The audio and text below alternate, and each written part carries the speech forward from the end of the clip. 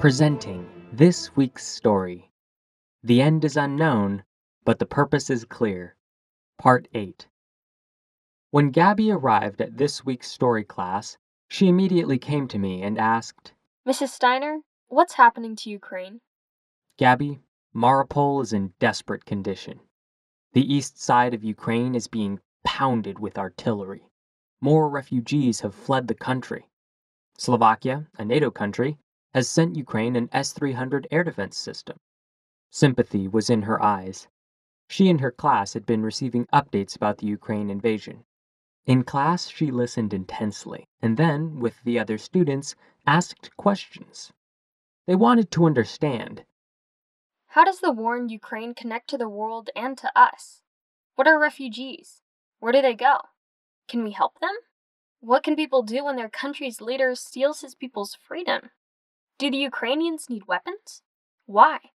Do countries with freedom have a responsibility to a democratic country that is invaded and its soldiers and citizens are being killed? During the weeks the Ukraine invasion was exploding, I had been writing a series of stories on the invasion. In the last 3 chapters of the series, President Volodymyr Zelensky crossed time to visit General George Washington in Valley Forge.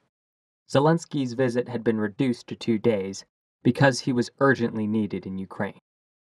Each man was leading a war against a country that vastly outnumbered his country in manpower and weaponry. Zelensky was courteously direct when he told Washington, I did not come to Valley Forge or February of 1778 to observe modern technology. How do you deal with your weaponry limitations? How skilled are your soldiers in using and maintaining their weapons? I have seen that we both are resolved to stay with our men. That is essential to building our people's trust. Otherwise, we cannot share a vision for freedom and rights for each person and the entirety of Ukraine.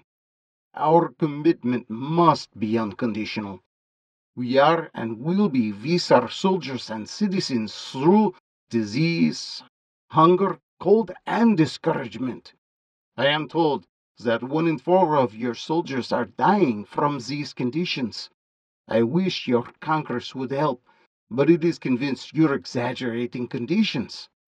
Congressmen must see the foolishness of sending paper money instead of warm clothing and food.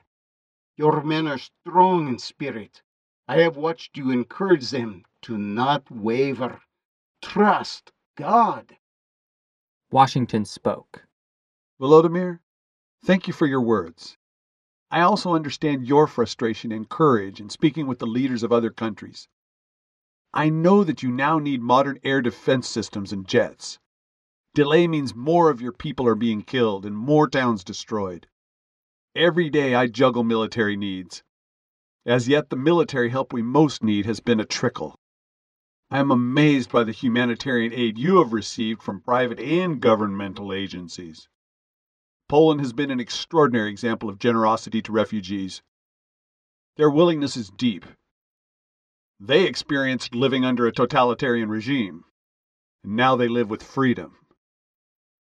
General Washington, my friend, we do not know our future, but as your General Greene said about the American military, we fight, get beat, rise, and fight again.